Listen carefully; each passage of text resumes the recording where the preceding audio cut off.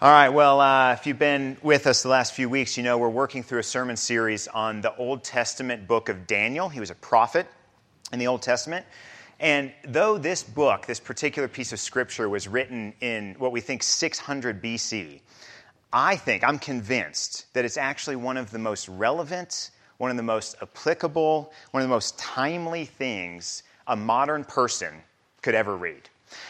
Daniel is a guidebook. Okay? And that's the reason we picked it, the reason we're going through it. It's a guidebook to living in a religiously pluralistic and spiritually distracted world. Daniel and the Israelites, they were plucked from their home and they were dropped into a foreign land in Babylon. And they were called to live a lifetime of faith, not only following God, but actually being a compelling witness to Him for all of those they lived with, to the watching world. And so are we. See, their story is our story, okay? We've already seen in the early chapters of this book that in order to thrive in our place, in this valley, in order to thrive in our time, in this modern world that we live in, while we're spiritually away from home, we need like a survival kit, okay? And Daniel has shown us we need to trust in God who is resolved to our eternal good. We need to listen for the God who reveals himself to us and tells us a story that makes sense of our own story. And we need to worship the God who reigns over all things. See, Daniel's putting together this survival kit for us, and he's throwing it at us from like 2,600 years ago, and it's one of the most relevant, timely things we can catch and open and apply to our own lives today. And as we peer into this guidebook, this survival kit, again this morning, we find something surprising there. I think it's surprising anyway. In order to survive and even thrive in our lives today, in this place that's not our eternal home, in order to love those around us sacrificially and energetically and strategically, in order to be a faithful presence for our King in this world while we live on earth, we need to understand something. And the thing we need to understand, I think, is a little surprising. We need to understand that sin is insane, okay? Sin is insane. Now, I don't know what you think of when you hear the word sin. It is a fascinating word because it's actually changed. The way people use the word sin has changed so much over the past decades, okay? So I Googled the word sinful recently. I wouldn't necessarily recommend this pastorally. I'm just saying I did it to kind of see what's going on out there. Here's what's going on out there, okay? Sinful by Affliction is a women's clothing line that sells a women's mystery sinful handbag. I have no idea what that could even mean, but that's one of the top hits that came up on Google. A bakery in Canada named itself Sinful Desserts, okay? In fact, the vast majority of images that came up were of chocolate, right? On a real estate website, there was an article on the 10 most sinful cities in America. Move over, Las Vegas. There's a new capital of sin in America. We go Old Testament to find which cities best embody the 7 deadly sins. Sin today, it's tongue-in-cheek, right? Sin is naughty or edgy or something that kind of adds a little spice to our otherwise bland lives. Now, maybe you've been around the church long enough to know that sin is more serious than what you choose for dessert, okay? Maybe you kind of have that intuitively in your mind. But I think that for most of us church people, me included, I'm a church person, right? I'm a pastor. Sin means something along the lines of the bad behavior that we find ourselves slipping into now and again. It's lying, it's gossiping. We know we shouldn't do that, but it kind of slipped out. It's drinking a little too much at a party when we're out with friends. It's the stuff we know is wrong, but it happens here and there. We're all human. Here's the thing. Daniel 4 gives us a radically different view of sin. This is the understanding of the human heart that God says we need to grasp if we're going to faithfully, compellingly follow Jesus in a spiritually distracted world. We need to know deep in our bones that sin isn't just edgy. Sin isn't just a few things we slipped into. Sin's crazy. Sin is insane.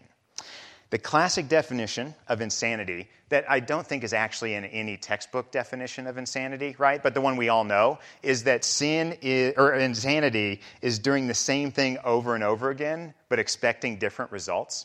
Now, On this definition, I have 4 children, and so my life is defined by insanity, okay? So those of you who have some kids at home understand this. I fit this description perfectly. I think maybe this time when I pick up the living room, it'll stay picked up for the next hour. No, it won't. Reality always strikes again, doesn't it? And yet I have this voice in my mind saying, maybe this time. The same behavior over and over, expecting a different result. Maybe this time I walk into a dark room at night, I won't step on a Lego landmine and scream out loud but no, reality always strikes again. If insanity is doing the same thing over and over again, expecting different results, it's believing you live in a world that doesn't actually exist, okay? It's trying to live outside of reality. And that's exactly how our passage describes sin this morning. Sin's trying to live outside of God's reality. And when we try to live this way, we don't become independent and strong. We don't grow in our humanity. We lose it. We don't flourish outside of God's reality. We become undone. And the story of King Nebuchadnezzar is a vivid illustration of this truth. But it's important not to miss that Daniel 4 is also a vivid illustration of the restorative and the transformative power of God's grace. From a God who doesn't abandon his people in insanity, but rescues us back to reality. Okay, back to humble worship, back to full humanity. In fact, that's where this chapter starts. Nebuchadnezzar is going to relate this story from his life. But before he tells us the story, he tells us what it's about. He kind of gives a banner, a heading at the beginning in the first 3 verses. So let's jump in there and look at how he describes the point of this chapter, verses 1 through 3. King Nebuchadnezzar, to all people, nations, and languages that dwell in all the earth, peace be multiplied to you. He's writing a letter to the nations. This is an open letter to the world. And this is what the most powerful man in the world at that time says in his open letter. It has seemed good to me to show the signs and the wonders that the Most High God has done for me. How great are his signs? How mighty his wonders? His kingdom is an everlasting kingdom. His dominion endures from generation to generation. Now, if you've been following along in the book of Daniel, you know that this declaration from a pagan king is actually the most surprising thing that we've come across so far. So in just the last chapter, Daniel 3, there were 3 men who were thrown into a fiery furnace and walked out unscathed. They didn't even smell like smoke. And this declaration is more amazing than that. Why? This is the man who went into God's city, Jerusalem, and conquered it. And he stole the treasures from God's temple as artifacts, as trinkets that he could bring back to his capital. He submitted God's people to an indoctrination program to de-God their hearts and their lives. All right? And then he built a 90-foot golden statue of himself and demanded everybody worship it. Who even builds a 90-foot golden statue of themselves? Who does that? Not the person who also says, how great are God's signs, right? How mighty his wonders. His kingdom is an everlasting kingdom. So what changed for Nebuchadnezzar? What changed? What caused his heart, this deep heart change, this restoration, this salvation, this total spiritual transformation? What changed in Nebuchadnezzar's life? For Nebuchadnezzar, the transformation begins when he finally understands his own sin, okay? So that's what we need to understand as well. We're going to look at this for the rest of our time in 2 parts this morning, a descent into insanity and then a restoration into worship. So a descent into insanity. Let's pick up the story in verse 4. Remember, the first 3 verses were sort of his summary. After the fact, now he goes back and he tells us what happened to him. Verse 4. I, Nebuchadnezzar, was at ease in my house and prospering in my palace. It's a bit of an understatement for him. I saw a dream that made me afraid. And as I lay in bed, the fancies and the visions of my head, they alarmed me. All right, we're not going to go into the dream this time. This isn't the first dream Nebuchadnezzar had. But the cliff notes are this: a giant tree is cut down to a stump, and it freaks him out. And so he calls his dream master, Daniel, who also interpreted his dream in chapter 1, to interpret this dream for him now. And this is Daniel's interpretation in verse 24. O king, this dream is a decree of the Most High, which has come upon my lord the king, that you shall be driven from among men. Your dwelling shall be with the beasts of the field. You shall be made to eat grass like an ox. You shall be wet with the dew of heaven. And 7 periods of time shall pass over you until you know that the Most High rules the kingdom of men and gives it to whom he will. And it was commanded to leave the stump of the roots of the tree. Your kingdom shall be confirmed for you from the time that you know that heaven rules. Therefore, O king. So he's interpreted it, and now he's going to kind of step out of his role a little bit, go out on a limb, and actually give counsel to the king. Therefore, O king, let my counsel be acceptable to you. Break off your sins by practicing righteousness, and your iniquities by showing mercy to the oppressed, that there may perhaps be a lengthening of your prosperity. So our story opens with King Nebuchadnezzar enjoying this empire that he built. Now, by all accounts, what he had built was incredible. Even today, we call this city that he built, parts of it, one of the wonders of the ancient world, one of the 7 wonders of the ancient world. He, as he stood on one of the 3 palaces that he would have built in that city of Lone, he would have looked out and seen the hanging gardens of Babylon. Now, apparently, those hanging gardens were imported gardens from the mountainous region that his wife was from, so that when she looked out over an otherwise flat city, she would feel a little bit at home, okay? Happy anniversary, honey. No pressure this year, guys, when the anniversary comes around. But amidst all the prosperity and all the wealth and all the power and the comfort, Nebuchadnezzar has a problem. But it's a problem he can't see. It's a problem so deep and invisible to his own eyes that God sends a warning in a dream, and then he sends a counselor in Daniel. And the message is simple. Break off your sins, okay? This is a dream, that it's a warning, and the message isn't judgment, it isn't wrath. This was all God's grace, okay? This was a word from a pleading friend. Please, change your course now. Okay, you're driving through the fog, you can't see where you're going, you're on cruise control, and you think you're going to a land of prosperity, but I'm here to tell you, there's a cliff ahead. Okay, this is a loving, hard word from a friend who cares for Nebuchadnezzar.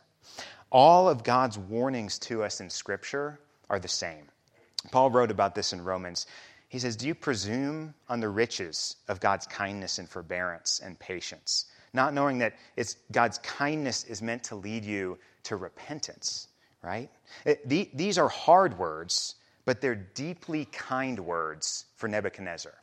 And the same is true for us in God's word. Have you ever received a deeply hard word from a friend that ended up being a deeply kind word from a friend? You know what that's like?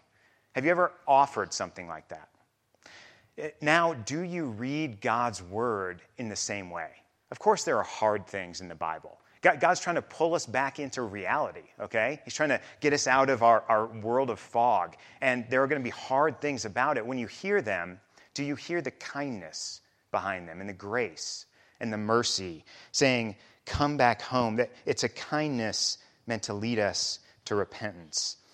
But Nebuchadnezzar mistook the patience of God for the impotence of God. He thought God's word wasn't true because it didn't happen right away how he thought it would. I don't see God doing anything, so he must not be there to do anything, was the logic. And the logic was so small. Nebuchadnezzar mistook the merciful delay of God's judgment as a sign that the warning could be safely ignored. He wasn't living in reality, and he continued to do what he'd always done, and God showed him how insane that is. Picking up in verse 28. All of this came upon King Nebuchadnezzar. At the end of 12 months, he was walking on the roof of his royal palace in Babylon. Again, 12 months after the warning, nothing had changed. Guess God's word isn't so trustworthy after all, would be the thought process, right? And the king answered and said, is not this Babylon, which I have built by my mighty power, as a royal residence and for the glory of my majesty? While the words were still in the king's mouth, there fell a voice from heaven, O King Nebuchadnezzar, to you it is spoken. The kingdom has departed from you. You shall be driven from among men. Your dwelling shall be with the beasts of the field. You shall be made to eat grass like an ox, and 7 periods of time shall pass over you until you know that the Most High rules the kingdom of men and gives it to whom he will.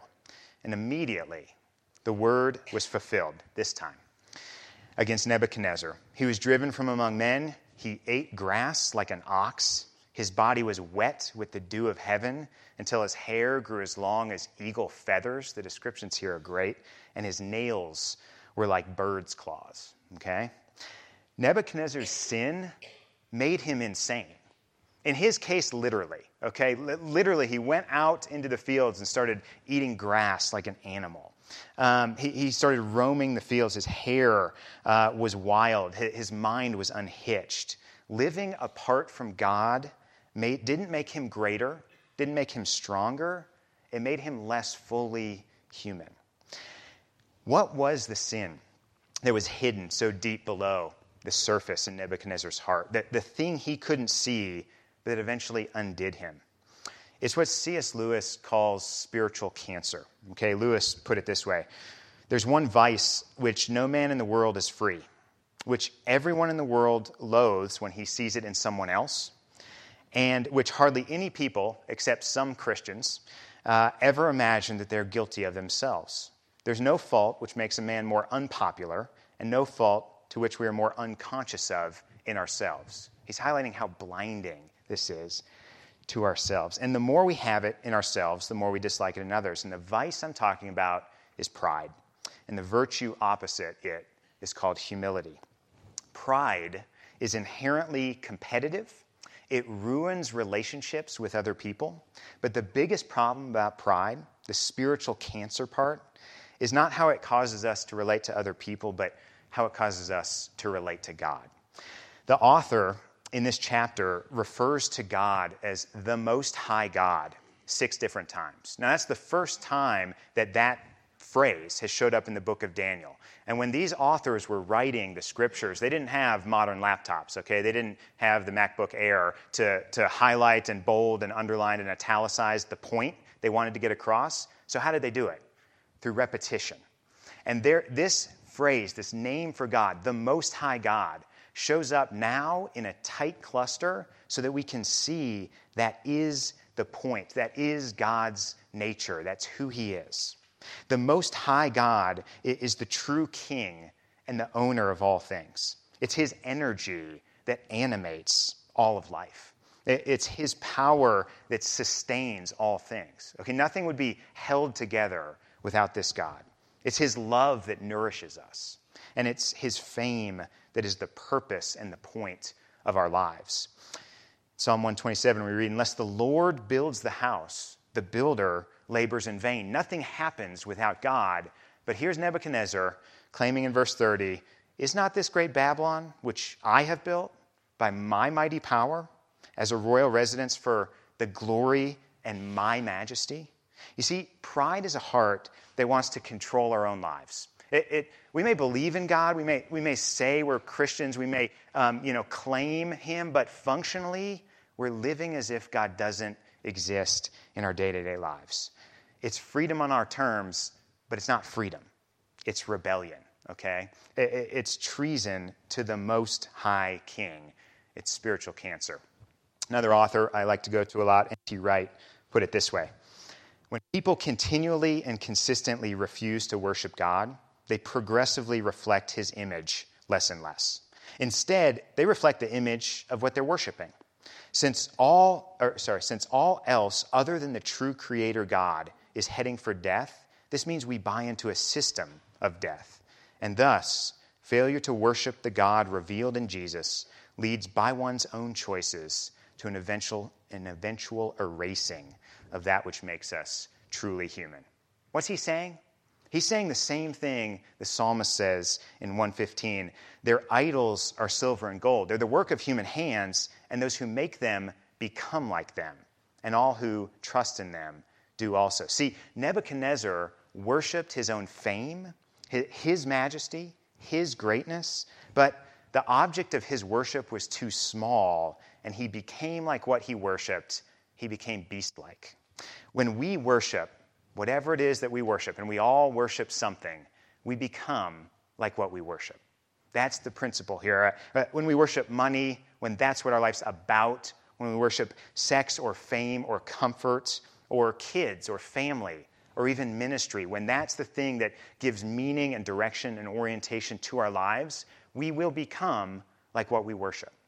And anything we worship besides the Most High God is too small. It will make our life too small. And we weren't designed to live that small of a life. If it's anything less than the living God of creation, then we're living a life less than what we were designed to live. That's why sin is more than being naughty. It's more than being edgy. It's more than avoiding certain bad behaviors. Sin is rebelling against reality, okay? It's insane. If we live rebelling against reality long enough, we're going to lose, okay? We're going to lose. Nebuchadnezzar, he lost. This is a vivid illustration of sin. If sin is insanity, what's sanity? What's the good news? Enough talking about sin. What's the good news here? If sin is insanity, what is spiritual sanity? C.S. Lewis said it for us earlier. It's humility, isn't it? Humility, though, is another one of those words that has sort of changed meaning over the years, or at least can have different meaning to different people. So if someone were to come up and tell you you're a very humble person, how would you hear that? Would that be a compliment or not? It's hard to know. Churchill certainly didn't mean it as a compliment when he said of one of his political opponents, he is a humble man and he has a lot to be humble about, right?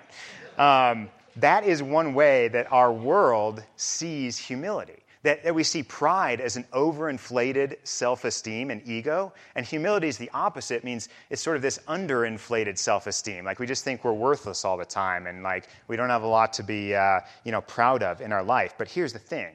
In both cases, that's not true humility. That's a counterfeit humility. Because in both cases, whether we're saying, look how great I am, or look how awful I am, where's all the attention still directed? Still at us, right? It's still about ourselves. It turns out that biblical humility is not thinking less of yourself. It's thinking of yourself less. It's re-entering reality with God. C.S. Lewis again, in God, you come up against something which, in every respect, is immeasurably superior to yourself.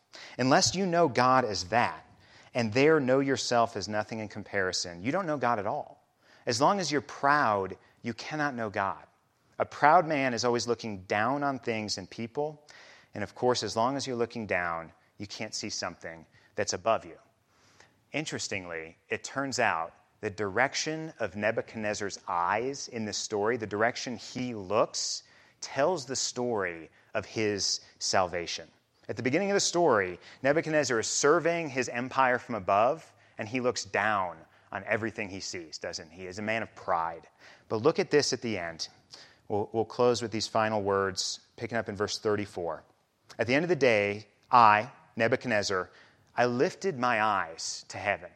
He finally looked up to see what was above him. And my reason returned to me, and I blessed the Most High God. He finally names God truly. This is him re-entering reality. And he praised and honored him who lives forever. His dominion is an everlasting dominion. His kingdom endures from generation to generation. All the inhabitants of the earth are accounted as nothing, and he does according to his will among the hosts of heaven and among the inhabitants of the earth. And none can stay his hand. He's all powerful. Or say to him, what have you done? At the same time, my reason returned to me, and for the glory of my kingdom, my majesty and splendor, it returned to me. My counselors and my lords sought me, and I was established in my kingdom, and still more greatness was added to me, but it wasn't about me anymore. Now I, Nebuchadnezzar, praise and extol and honor the King of heaven, for all his works are right, and his ways are just, and those who walk in pride, he's able to humble. Now, one pastor I was reading on this said, it's hard to know if this king, this ancient Babylonian powerhouse, was actually converted or not. Is Nebuchadnezzar going to be in heaven with us? Or was he a Christian? It's hard to tell from this distance, but there's some really intriguing hints that, yes, that he really got it. And one of them is the order that we see this happen. See, in verse 34, we're told Nebuchadnezzar raised his eyes towards heaven, and then his sanity was restored. The order is significant. The implication is that as he looked towards God in humility and dependence, with what little consciousness and volition he had left, he could not even think straight, but he looked up in hope. Have you ever been there? Can't even think straight in the fog, but you look up in hope. And this seems to have been the cause of his sanity being restored. This is how it always is with true salvation. This is how we survive and even thrive in a spiritually distracted world that we live in. It's while we were yet sinners that Christ died for us, not while we were, starting to pull it together, or while we were really kind of making real progress, or while we, started to show that we were worth saving. No, it's while we were in the rebellion of insanity that Jesus comes down and saves us. Philippians 2, though Jesus was in the form of God, he didn't count equality with God a thing to be grasped. He emptied himself by taking the form of a servant, being born in the likeness of men, and being found in human form. Jesus humbled himself by becoming obedient to the point of death, even death on the cross. You see what he just did? See what God just did? Jesus humbles himself unto death because we refuse to, right? Because we refuse to live in reality, he comes here and he does it for us perfectly. He makes us able to humbly serve him. It's the simple gospel, and it's the survival kit for following Jesus in our world. Here's a beautifully counterintuitive truth of Christianity. You're not the most important person in your story. You're welcome. There is a king, a most high God, whose life your life is about. He reigns over you and everything else. And when that most high king came down in humility to live with us, he didn't come down to kick the rebels out and cast us away. He came down to die in our place so that we can be reinvited into his family again, reinstated in his love, and not as slaves and as servants, but as his children, as his sons and as his daughters. Sin makes you less than human. It's living outside of reality. Salvation, by God's grace, makes you truly human, a child of the living God, filled with the dynamic, transforming power of the Holy Spirit. You were designed to thrive in this world. Your life was not supposed to be little and small. It wasn't supposed to be reduced to something that you pick to worship. You were designed to be an heir of God's kingdom, to rule and to create in this world with him, in his to represent his kingdom to people.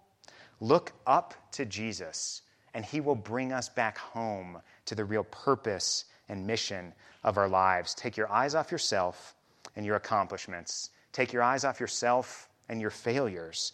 Stop comparing yourself with other people and look up to the Most High God, and he will transform you into humble worshipers and children of God. Let's pray. Heavenly Father, thank you for this word this morning from Daniel 4 and just the wild ride you took Nebuchadnezzar on. I think some of us feel like we're on a wild ride too. But we trust you, and we know you're in control, and we know that you're good and gracious and loving and highly invested in our lives. You love us more than we can know. Help us see our sin for what it is, just craziness, trying to live apart from you.